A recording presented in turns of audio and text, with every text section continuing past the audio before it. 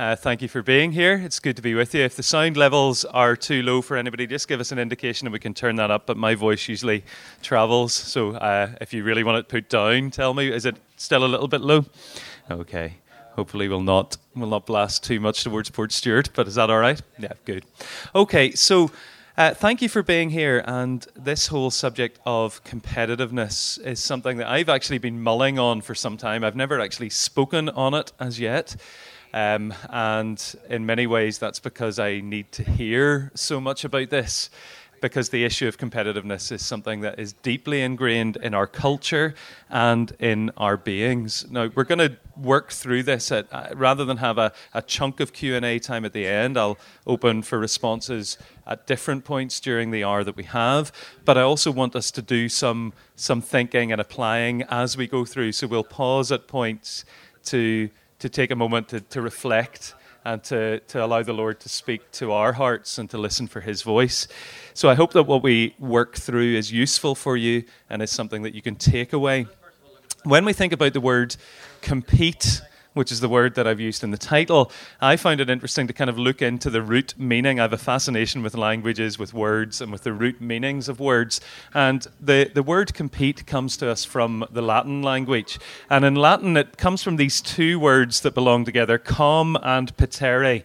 And com is with, and petere is to seek or to aim at something. It's the same root word that we get petition from, a petition to ask for something.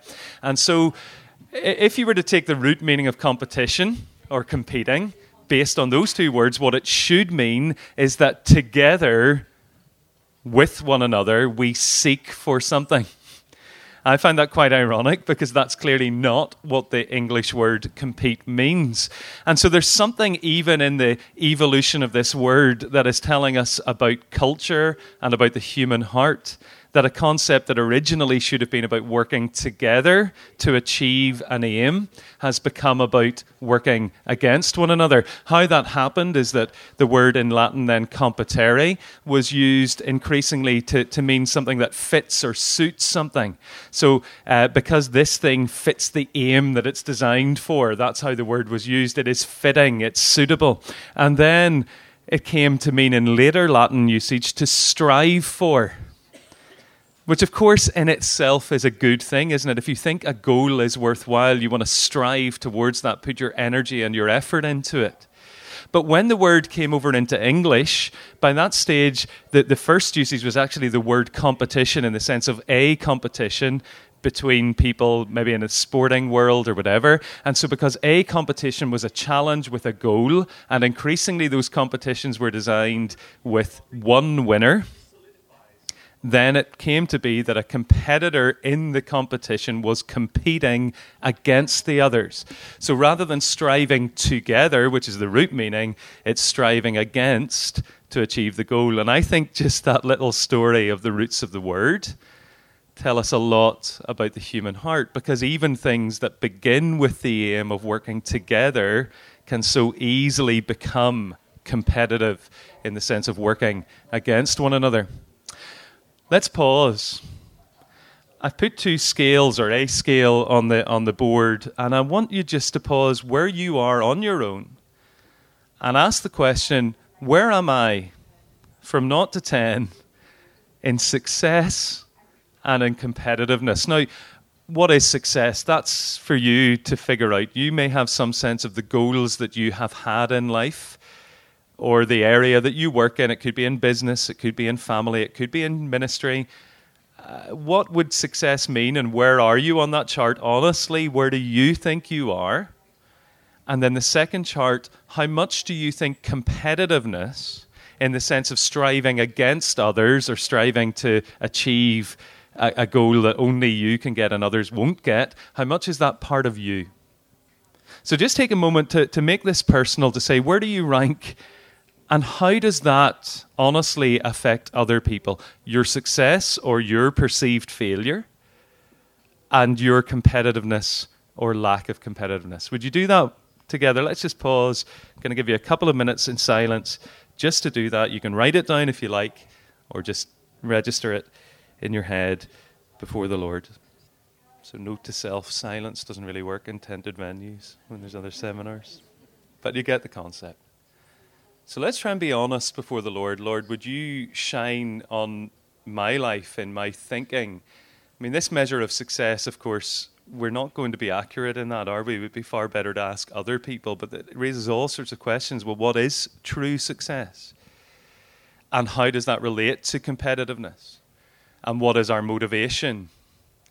And what are our goals? And what does the Lord want of us? And that's what we want to explore. But competitiveness is everywhere around us. It starts out early in our lives with the education system. I remember at school very vividly, it was one of the times this really hit me. There was one of those occasions when they put the marks up on a board. I think it was actually for GCSE. And I remember another pupil in my year who came up to the board, and the first thing was, what did I get? But in the very next breath it was, did I beat? It happened to be me that she was saying, did I beat? And it was like, and that really, really mattered to her. And if we're honest, of course, we don't always spill it out like that, do we? But there is that sense within education. And I work in education, in the education system. Many of you might as well. But it is, at some level, fundamentally competitive, isn't it? We don't just say, well, here's how you are doing against your potential. We say, here's how you're doing against other people. And of course, you might want to say, well, there are benefits of that, or how else would you do it? Or isn't that better than the alternative? At least we've got standards and we measure that. But it starts to creep then into our valuing and thinking about self. And of course, then we go for employment. And we have a competitive employment system. Again, you might say that's better than what we used to have, where who you know gets you into the job and discrimination and so on. But it's a competitive system where you sell yourself. We don't generally say in the job interview, no, I just want you to know if there's a better candidate, please give it to them. That's not how we're conditioned to do it, is it? And that creeps even into Christian jobs at times and how we recruit. And yet, what does that say and what does it do? We're competing against others. And then, of course, in business, both locally and globally, the whole Brexit question, there's a competitive edge between nations, trade tariffs, trade wars. And in business, yes, you're in a competitive marketplace. So it's no wonder that whenever we get leisure time, we say we've had enough of competition, we're going to park that and just relax. Well, no. So we've got sporting systems that are fundamentally competitive, don't we? And this is going to be more of an issue for some of us than others. I suppose classically it's more of a male thing to get into competitive sports.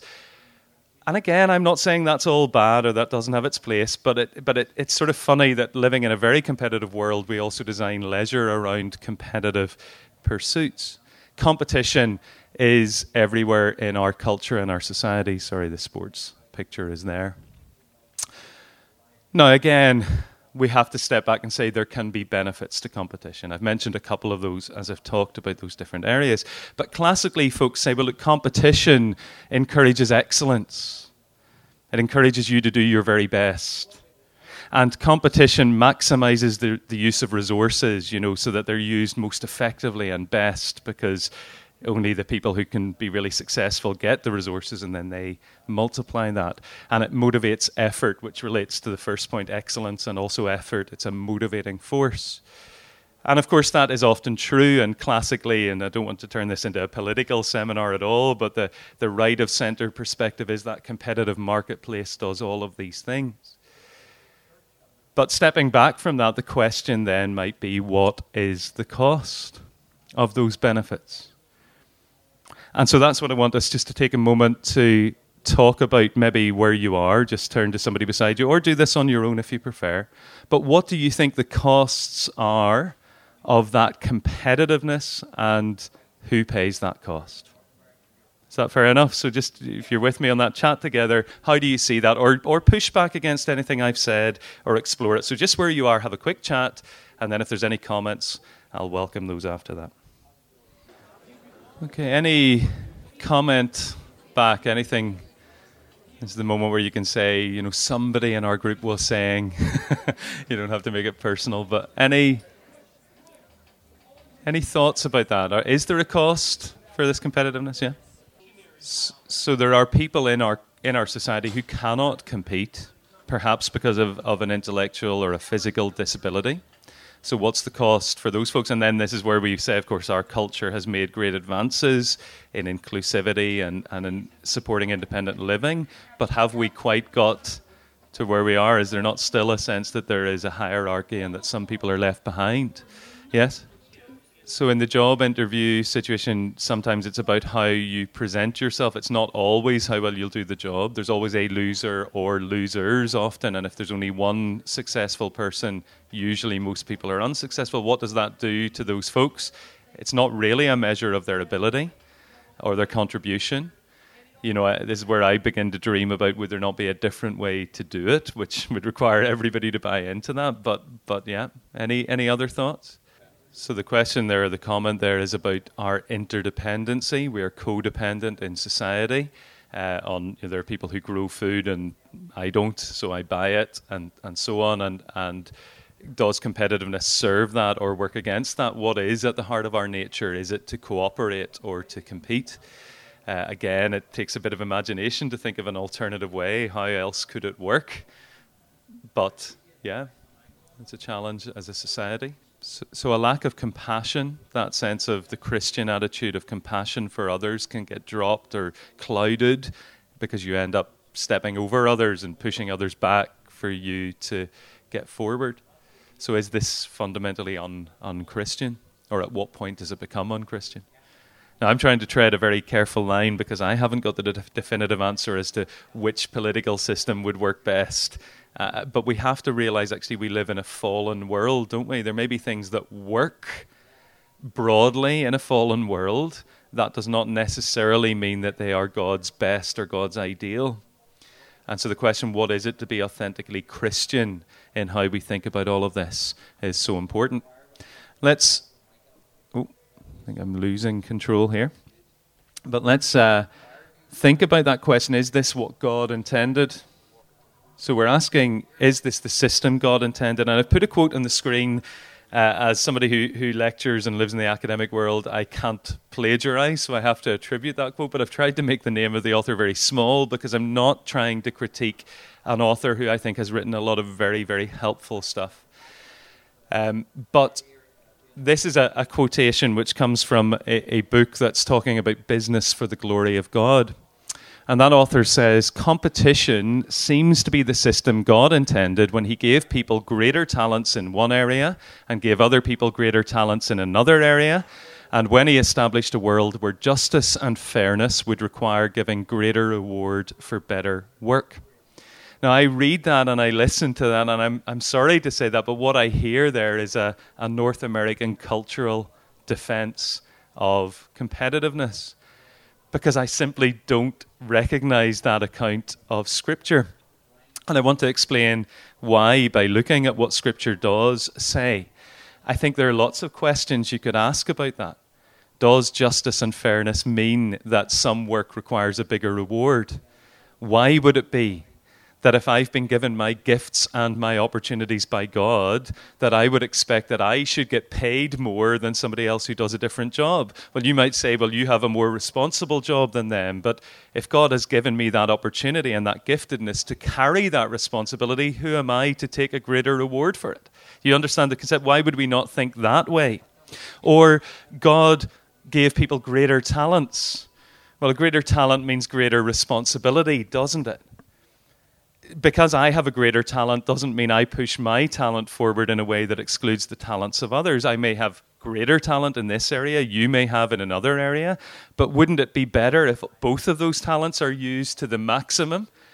Do we always have to conceive of that in competitive terms? I don't think we do. What about cooperation, working together? So just to comment on that, I've given sports a little bit of a hard time, but sports are actually very interesting, and I think they're a parable of society, because at one level you might say sports are competitive, and they are. People compete, or teams compete against each other in whichever sport, and apparently there is actually an international tug-of-war competition, so that's not just made up. But every sport has that, or every team sport at least has a competitive element within it. But that happens within a set of rules. and regulations. And you could say something similar about business. We don't just let a completely free marketplace. We put some regulation around that. And the rules in sport are cooperative. These teams agree to compete within the rules, which are cooperative. So they cooperate to have rules and a system within which they compete. You understand my point? It's cooperative competition or competitive cooperation. And I find that a really interesting parable of society, because that seems to me what we do at a societal level. We recognize that competition can have benefits, but if we leave it unbridled, some people will suffer. So we put in place safety nets or regulations or a welfare state that kind of catches those people. It seems to me that's a way of trying to manage the fallen human nature, because this competitiveness is so deeply part of us. But in order to stay at peace with one another, we put cooperative measures in place. Now, that doesn't answer the question as to whether team sport is a good thing or not, but it's an interesting observation or comment, isn't it? So we have this tension, I think, within us between competing and cooperating. What was it like in the beginning? Well, Genesis 1:26, when God, within God's self, is speaking about the creation of human beings that he is just about to accomplish, it says, God said, "Let us make man in our image, after our likeness, and let them have dominion." And it goes on to say the kind of dominion they'll have. Do you see the plural cooperative language there? God is not competing within God's self over how to design a human being. The triune God is working in harmony, as the triune God always does. And from his person of interdependence and cooperation, he creates human beings to work together in the responsibility of dominion over his creation. And so the question then becomes, well, where did we end up with this competitive heart and competitive system?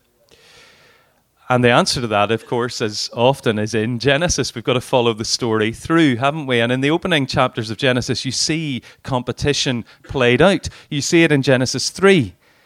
Competition between the sexes. We could talk a lot about that in the culture we live in now. That's a huge issue. We see it played out all the time. How do we as men and women relate to one another, male and female? Well, fundamentally, our society sees it in conflicted, competitive terms, fighting for position, for right, for recognition. Now, we could do a whole seminar on that, and I do talk on that issue of gender identity. It's a huge issue for us in this moment, but that's not where we're going. But it's there in Genesis. Now, this verse is open to different interpretations, but somewhere in Genesis 3, within this, it's saying there will be an unhealthy dynamic between the man and the woman. So it's there, competition at that level of our identity and our sexual identity. And then within families, you read on into Genesis 4, and it talks about Cain and Abel, and a brother who kills his brother and says, "Am I my brother's keeper?" But at the heart of that is competition for God's approval in their sacrifices, and for significance and for success. And if you follow that through in Cain's family, you see that multiplies into the life of a man called Lamech, who boasts about his ability to take revenge. And if Cain is avenged 7 times, Lamech 77 times. Read it in Genesis 4. And then you read on into Genesis 11, and you see the Tower of Babel and the cooperation of human beings, which God interrupts. You think, well, so is God against cooperation? Well, it's the beginning there of competition between nations, which follows through in Genesis. One of the things you see in Abraham's family is Abraham and Isaac. Well, Isaac doesn't do it, but Abraham and Jacob go into Egypt to get food because there's a famine, competition for resources between the nations. Isaac doesn't do it, and God tells him not to go. But when Abraham and Jacob go, or Jacob's sons, the consequences are bad for them. But it's a competitive national identity. It's this competition for resource. Now, why is it that God stops the cooperation, scatters them, confuses their languages? Did that not add to competition?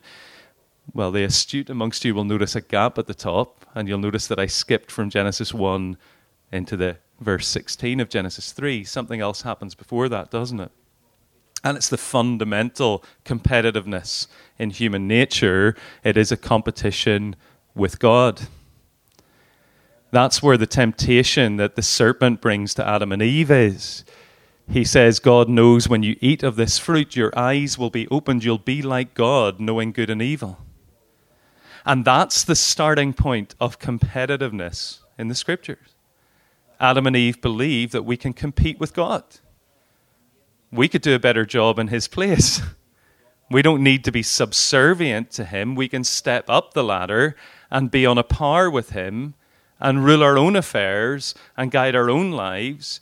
But the result of that flows out as they take that step of sin, that original sin that is passed down into all of us, is this then competition between the sexes, within families, sibling rivalry.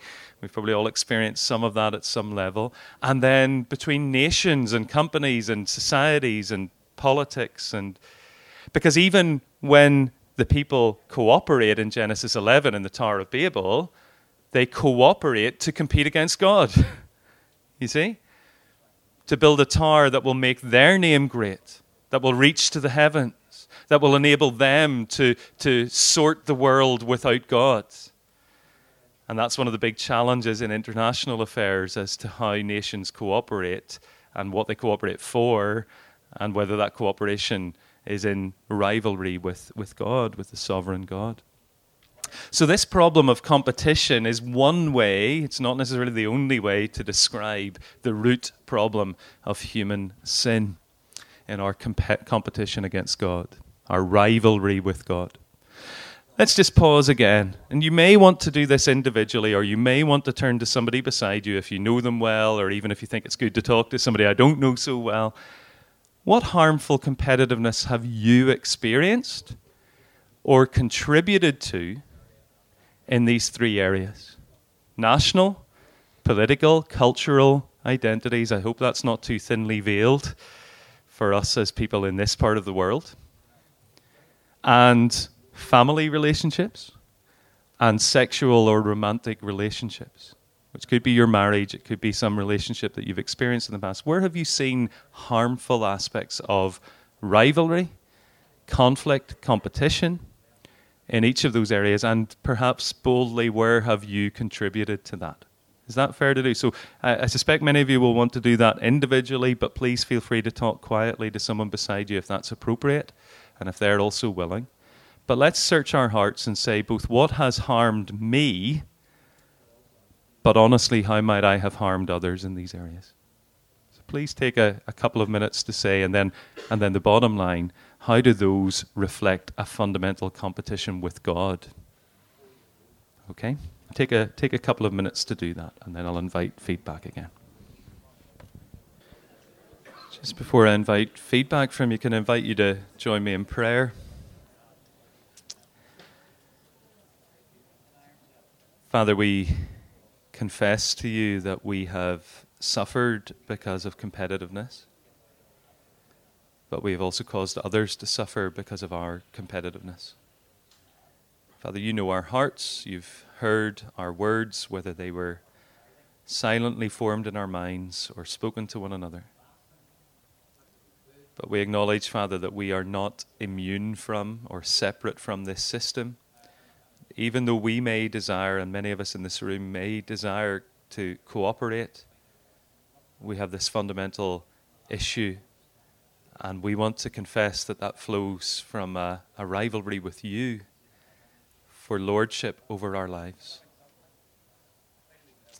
Father, would you forgive us through Christ, our servant Lord? And Father, would you teach us how to follow you from this point on? And would you help us to find grace to return to those who may have harmed us? And so we pray in Jesus' name. Amen. Any comment or question so far? We're about to move into the question of ministry and church, but Anything folks want to share just at this point? That's a comment. I know folks can't always hear. So the gentleman who's speaking is a teacher, and reflecting on the fact that there seems to be something hardwired, particularly within boys, in terms of competing. And then if that's removed, as there may be trends, and I'm sure a lot of you are aware of that, the sort of the sports day where everyone's a winner, or removing some of those harder edges of competition, does that demotivate? Is that the question? How do we then handle that? I suppose what I would say is that there is, and it's easy to confuse, and I'm probably at least partly contributing to that confusion, the question of motivation with competition, or the question of striving. So to go back to that root word, there is a good and healthy striving for success, if success is properly defined. And I think what we struggle with is to know how to motivate that, how to celebrate giftedness and success without that having to be at the expense of somebody else. And that's where I think the tension lies. So I'm not an educationalist at your level, or I work in a different part of the education system.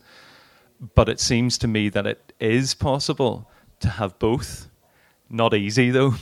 And the question of what is hardwired in, I think because of the sin nature, yes, there is a rivalry and a competitiveness hardwired in.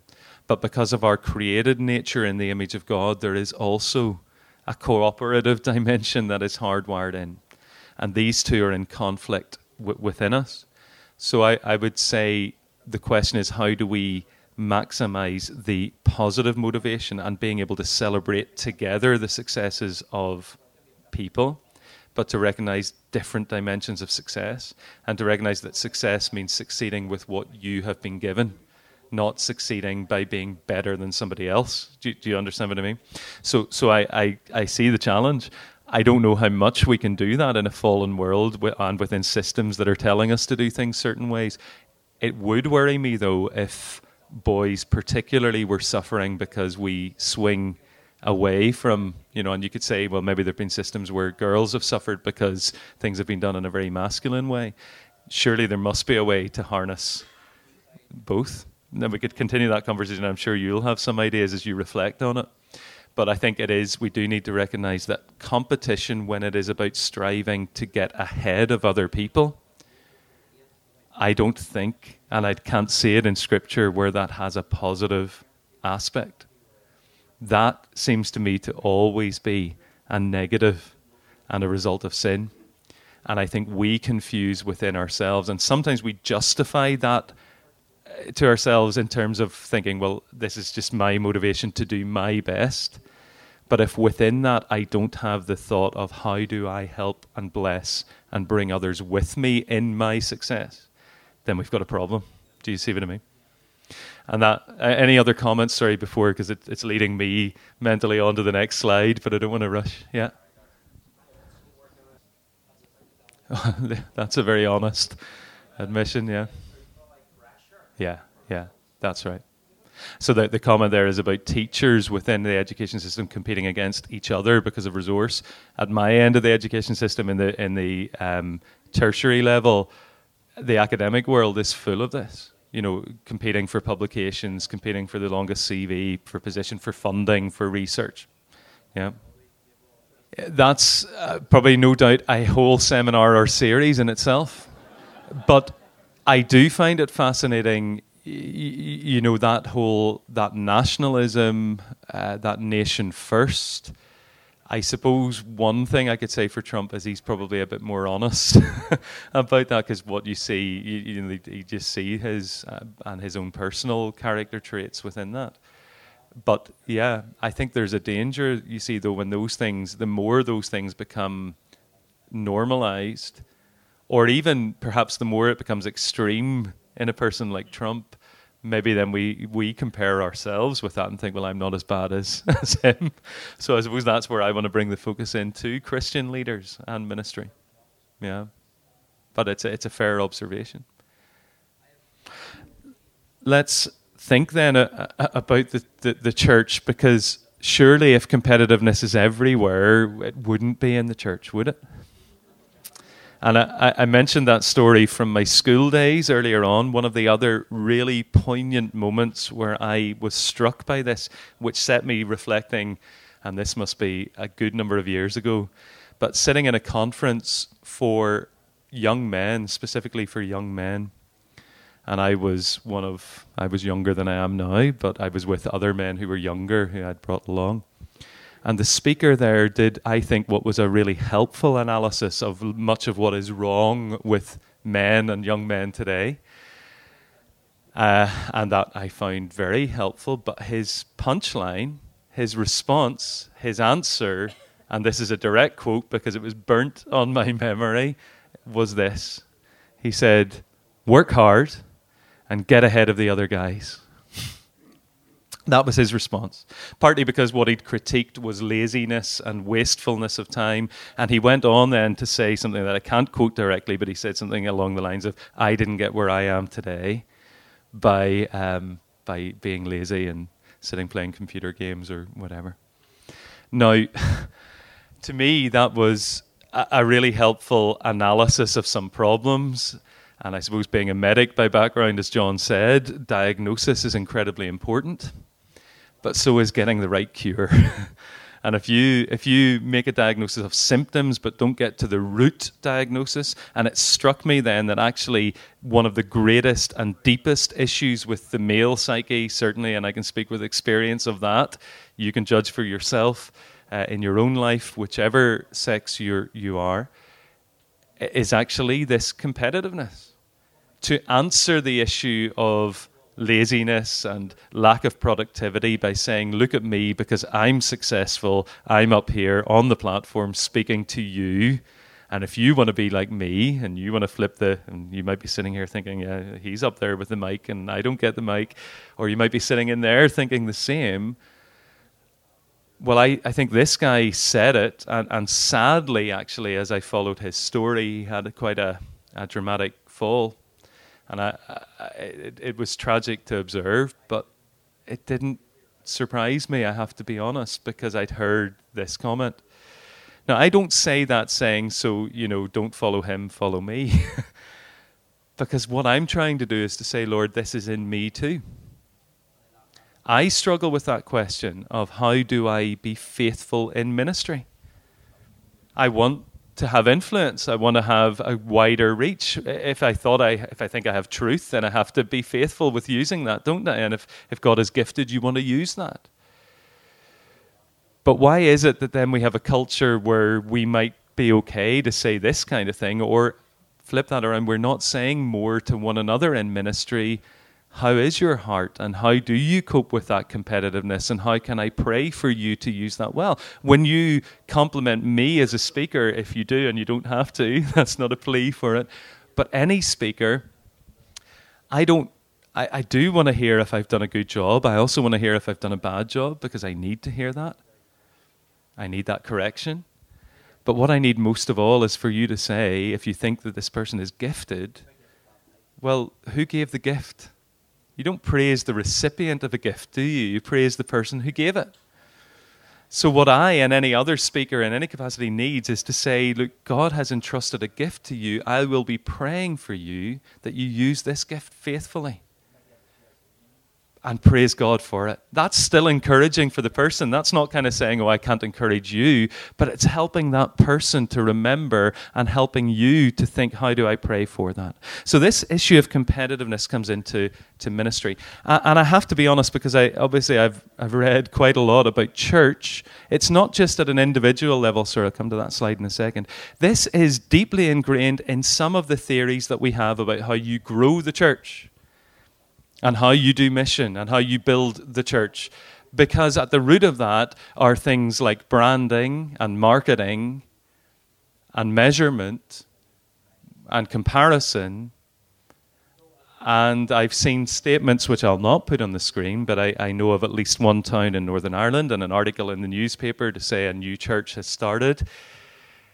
And as I read that article, effectively boiling down what was said in it was, it was effectively at last a church in this town that is seeking God's kingdom and is going to change this town. as if none of the other churches were seeking God's kingdom or doing anything of any value. It was a fundamentally competitive statement. Now, that's not me passing a judgment. I'm not naming the town or the church, because we can all do that. When you look at the history of this in Christianity, I find it quite interesting. In the 19th century, and some of you will like this, and some of you who don't like history will glaze over, but if you go to the 19th century, there was this concept called muscular Christianity. And that's defined in the Oxford dictionaries as a Christian life of brave and cheerful physical activity, especially as popularly associated with the writings of Charles Kingsley and with boys' public schools of the Victorian British Empire. The team sports that dominate international team sports are almost entirely products, or largely products, of this movement of muscular Christianity. Either through the public school system, which gave cricket, tennis, soccer as well, believe it or not, and rugby, and others, but those are the big ones, or through other offshoots of muscular Christianity, which I'll explain in a second. And when you look at the history of this idea of muscular Christianity, it's a very masculine thing, yes, it's a very boys thing, it's the boys' public school system, and it's also very much the value of the British Empire. And that age and that moment of thinking, we need to produce leaders for the empire, generals and teachers and educators. And the public school system, you might think, was only ever a tiny fraction of the English population, and yes, it was. But because of the people it produced, and because they were the people who got position in politics and in education, it had a huge impact right across the culture. And it gave us competitive team sports. Charles Kingsley is mentioned there. He's the author of Westward Ho and the Water Babies and so on. He popularized this in his writings. The public school system, a man called Thomas Arnold, who was headmaster of Rugby School, is probably the leading person. He looked at the public school system and he recognized there was a problem because bullying was rife. The way it worked was basically, if you're older, you get to bully the younger ones. You're probably familiar with that. Tom Brown's School Days, if any of you ever remember that, that was part of this whole reflection on that. And Arnold said, what we need is to put discipline in. And we need a respect, so the younger boys respect the older boys, and the older boys respect the teachers, but the teachers need to respect the older boys too. And so the older pupils, the prefects, will work with the school system to bring discipline, or with the teachers. Now, you might say that's cooperative and that's good, but within that was this idea of harnessing competition. So sports became a huge part of the life of these schools, unavoidable within the system, and they became increasingly regulated and increasingly competitive. And the interesting thing about both of these individuals is they were both clergymen, they were both Anglican clergymen, so this was very much a Christian movement. No, I'm gonna say a blanket statement because we don't have time to analyze that, but I think there were good aspects to that, but there were aspects where they were insufficiently critiquing, being very gentle, this value of competitiveness and the values of the empire. And it carried over into certain other organizations. The YMCA is the leading example, Young Men's Christian Association, physical exercise. And the concept was, if you're physically fit and disciplined, you'll be spiritually disciplined, which has some real merit, doesn't it? But somewhere along the line, the physical took over from the spiritual. Now, that didn't happen in some of the other outworkings in the BB, for example, and this is not a critique or criticism of BB. My son is in the BB, but that idea of everything pertaining to Christian manliness, it's very much the product of this muscular Christianity. And the danger within it is that the spiritual gets neglected, or that competitiveness becomes the system, and we see so much of our youth ministry and of Christian youth work has been based around competitive systems, hasn't it? Or even in Sunday school, that you compete to get the winning team. How much of that are we baptizing a cultural value, and how much of that are we subverting it with the gospel? The YMCA, interestingly, it was YMCA physical instructors who invented basketball and volleyball. So I said there were other competitive sports that came out of this movement through other ways. And they invented them as good, healthy indoor sports. And of course they are, because they realized we need some indoor sports as well as outdoor. All right. but it was that gave us that. So here is a Christian contribution to culture and society that maybe we didn't realize, but that maybe didn't critique these values enough.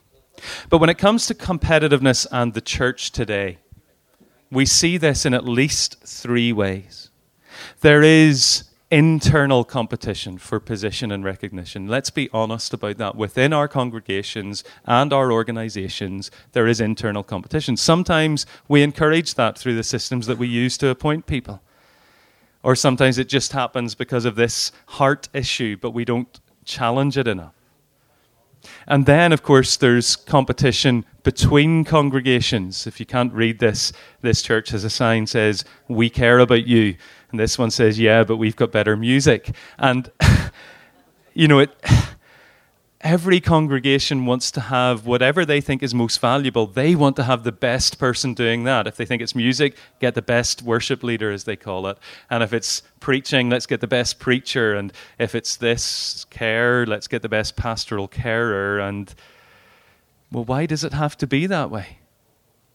If the best is there, why could that person not serve all of those congregations? And how much do we think of that in our appointments to say this is a gift not just to our church, but to the church? We've got into this way of thinking that the growth of my congregation is what measures my success. Well, what if my congregation was growing, and by growing it was harming the whole? Should I really be excited if my congregation is growing, if the whole church in my area is declining? Where is that commitment to say, I want to see the health of every congregation, and we want to contribute to that through our part? And of course, then competing with alternatives to attract and entertain outsiders. So much of our evangelism can become about that. This sign says, what could this sign say to get you here Sunday? It's kind of, we'll say anything, we'll promise anything, we'll offer anything if it'll just get you in the doors. We want to attract you in, and sometimes that leads us to produce publicity which dumbs down the Christian content. I've seen that, there's this youth program, and you need to read the really fine print to see that there might just be a talk in it which might just mention Jesus. I'm not even sure that's honest. But, are we thinking of ourselves as in competition? And at one level we are, aren't we? Entertaining, it's easy to say that's a bad thing, but to entertain means to get people's attention so that they'll hear your message. We have to entertain people in that sense to connect with their need, but we can't do it in a way that reduces the message. And we can't think that we can compete with the world, because when the world does events, I'm sorry, but they do it a lot better than the church does. So why do we try to compete on that? Because that's not what we have to offer the world, is it? What is it that the world can find in the church that it won't find at the pop concert or at the festival? What is it? It's the gospel. It's Christ. And it's community of genuine love, centered on Christ in the power of God's Spirit, with the gospel transforming us. So why is it that we think, well, we've got to compete with the world rather than simply to be that countercultural reality which it can't find anywhere else? Sorry, this is where I have to be careful I don't start to preach. Pause for a moment again, and then we have a few more comments to make after this. So just think, where do you see, honestly, now just think yourself on this one, where do you see competitiveness in the internal dynamics of your church? I don't want us to share about this because this is not about criticizing. It's about being honest in our assessment. In interaction across the church and in outreach. So across the church, between congregations or between denominations. And in what ways is this harmful? And start to think, but please take this away with you. How could it be done differently? Now, I'm going to help you hopefully with some pointers to that in the last little section. But please just take 10 seconds to think about that and begin that process. Now, I should say, and you again, the astute may have noticed, there is up in the top corner here a little link. So paulcoulter.net / you can't see the end of it, but it's compete.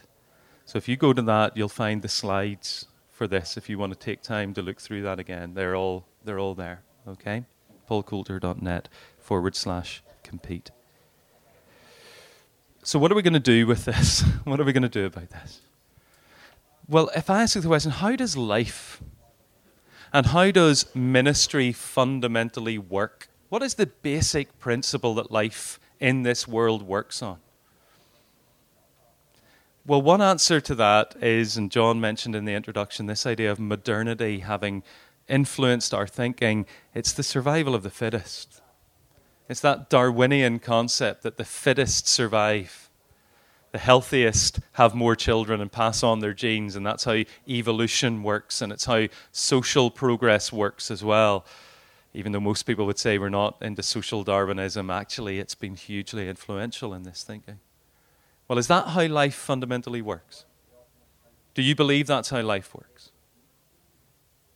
No, I don't believe it. It may be how our society works at times. It may be how life pans out in a fallen, sinful world. But scripturally, how life and ministry works is salvation through faith, isn't it? And salvation through faith is not about your success or your achievement or your comparison to somebody else. It is about your dependence on a good God. And if you take this down to the bottom, if life is about survival of the fittest, then how do you get through life? You get through life by grit. You know that film, True Grit? I haven't seen the modern one, but that concept of grit that sticks it out. Bear and grin it. When it's hard, just keep going, keep chipping away. And when it's good, maximize that and get ahead. Well, grit and perseverance is a good quality at times, isn't it? We need it. We need to develop that resilience. But fundamentally, this life and ministry does not work on the basis of your grit. It works on the basis of God's grace. That's the currency of God's kingdom. An unmerited, generous giving of God's self and of every gift and capacity that you have and of every need that you have. In that need, God's grace is available. And every good thing that you have is a gift of His grace to you and through you to His people. We've got to capture this at the fundamental level. So what does that mean for us? What is God's vision for His people? Well, there is a competition, but it's not against one another, is it? We've got enough enemies, if I can say that. Classically, people talk about the world, the flesh, and the devil.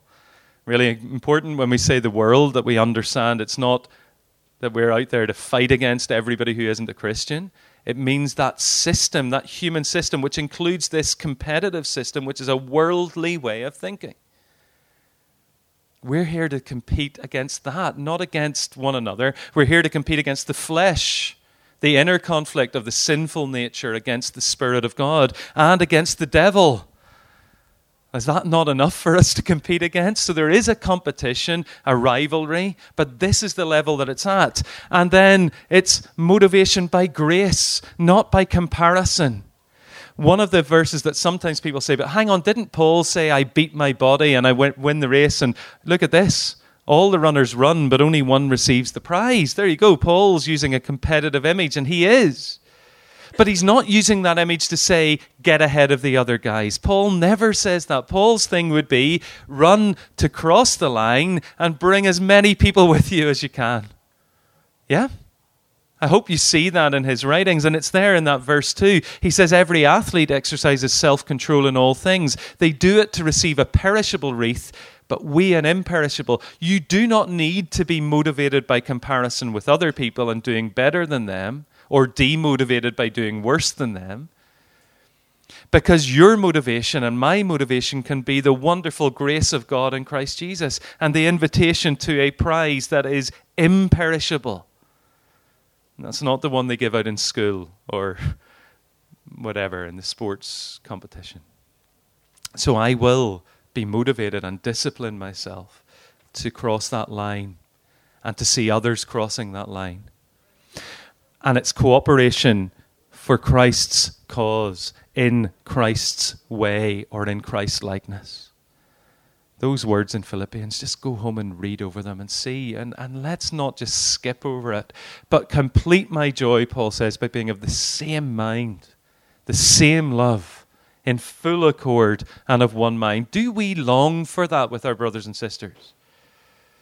It's not easy. I'm not saying it's easy. Paul's not saying it's easy either, but he's saying this is the goal. Do nothing from rivalry or conceit. But in humility, count others more significant than yourselves. Let each of you look not only to his own interest, but also to the interests of others. And where does he go next? Your attitude should be the same as that of Christ Jesus, who being in very nature God, did not consider equality with God something to be grasped, but made himself nothing. Do we really believe that? That's the gospel, isn't it? Christ giving himself for us and calling us to follow. And so Paul says, we are God's fellow workers. Another amazing passage. Go and reflect on it. He says, what is Apollos? What is Paul? We're just servants of God. If we're talking about Christian ministry, let's remember what ministry means. It's another word for service, isn't it? I find it funny because I slip into talking about my ministry. How can I own my service for someone else? You understand? All I am is a servant of God. And I've got to be faithful and follow. And Paul, this phrase, let's not underestimate that. We are God's fellow workers. Fundamentally, we are called to cooperate with God, and through cooperating with him, to cooperate with each other. That's the calling of ministry. I'll not go into the Greek word. And this is going to take some heart work, and I'll finish on this. Jesus in Mark's Gospel, which I didn't know that Sam was going to be leading us through Mark in the evenings here, but he has been. But in Mark's Gospel, there is this challenging passage. I'll leave you with the headings and you go and take that and run with it. But Jesus is confronted with the disciples who are arguing with each other about who's the greatest in the kingdom. And he says to them, what were you talking about on the way? And they go silent because they're ashamed. Because they know it's not really right. And we do too, don't we? And what does he say and what does he do? He says, if you want to be the first, be the least. And he takes a little child who is insignificant in the culture of the time, the least, who has got nothing to give and nothing to return and nothing to teach them, other than the example of humility. And he sets that child on his knee and he says, you've got to receive a little child like this, and when you do that, you're receiving me. It is a call to serve the least. And in doing so, it is a cure for, somebody said, compassion gets dropped when we compete. When you compete, when you let competitiveness grip your heart, you become callous. Why? Because you're always, notice this in yourself, you're always comparing with the people who are better than you, aren't you? Why is that person more successful? Why do they have more opportunities? Why are they getting ahead or getting the recognition? And when you do that, you forget to look the other way, don't you? And Jesus says, look the other way. And you make it your business to serve the least. It's a challenge in a conference like this because we all want a wee bit of time with the speaker or the important person, and some of us walk around with these to remind you how, no, we don't, so that we can help you if you need it, honestly. But look out for the least. Person who's on the outside. That's what Jesus tells us to do, and that's what he did for us. And then he says, well, they say, okay, well, let's forget about this bickering amongst ourselves. There's a guy over there who's casting out demons in your name, and he's not one of us.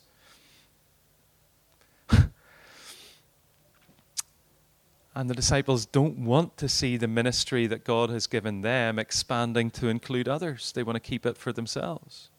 Now, they've got some good reasons for that. Jesus had chosen them to be the apostles, not this other guy. But it's an irony, because what do? They say, stop doing it. They don't say, come and meet Jesus and make sure you're really doing it in his name. And come and join us. And Jesus says, the one who isn't against us is for us. Whoever gives you a cup of water to drink because you belong to Christ will by no means lose his reward. You see, when you compete, you become critical. And it's one of the tests. Do I praise others? Can I give recognition when others do a good job? And don't get me wrong. There are times you need to discern and make a judgment and recognize what's bad. But if you can't give praise and be glad when others are doing well, then it's a sign of this issue. We need to shift from that to cooperate It's cooperating in Christ. It's not just blindly with everybody who believes anything. Jesus says, if this man, effectively, he says, if he's really doing it in my name, he's not going to speak evil of me in the next minute, he says. In other words, give him time, and we'll see if he's really of me. But you start with the desire to cooperate. And thirdly, he then goes on and he gets to the heart, Jesus does, of the issue. And he says, you know what? If you cause a little one who believes in me to stumble, it would be better to have a millstone tied around your neck and be cast into the sea or the ban or wherever it is near you. And if your eye causes you to sin, gouge it out. And if your hand causes you to sin, chop it off. Not literal. Otherwise, I wouldn't be holding my hand up. But saying sin is serious, cut it out. And then he says, you know, because it's better to enter into life with parts of your body missing than to end up in the fires of hell. Because everyone will be salted with fire. And if salt has lost its saltiness, what good is it? So have salt in yourself and live at peace with each other. How do we have peace in cooperation with each other? We need to be salty. But why does Jesus talk about salted with fire? Well, go back to Leviticus. The burnt offering had to be seasoned with salt. Salt was part of many of the offerings for Israel. It's an image of sacrifice. What Jesus is saying is, if you want to be salty, sacrifice your selfishness. Give it over. Competition leads to corruption. We've seen that in cricket and in other sports, or when the guy dives on the pitch, the rules get bent, don't they? And it corrupts our hearts. And we need to be cleansed by God, who's the only one who can cleanse us and make us salty, and because salt purifies. Sacrifice your selfishness. Give it to God. So that's what I'm leaving you with at a very personal level. What do you need to do? What do I need to do to serve the least? Think about it. Where is that in your life and in your church's life? And what do I need to do to seek partnership with others in Christ? And what do I need to do to sacrifice my selfishness? Let me pray for you, and then I'm here to chat, but we'll go our ways. Let me pray. Father, we thank you for this time. I pray that you will have been working in our hearts. You've certainly been working in mine. Would you continue that work? Would you cleanse us and make us salty? Would you open our eyes to the least around us and amongst us so that we can serve them? And would you rebuke us for our focus on our own work and our lack of desire for a generous partnership in you and in your truth? Oh, Father, forgive us, teach us, lead us for your glory, and in the great name of Jesus. Amen. Thank you.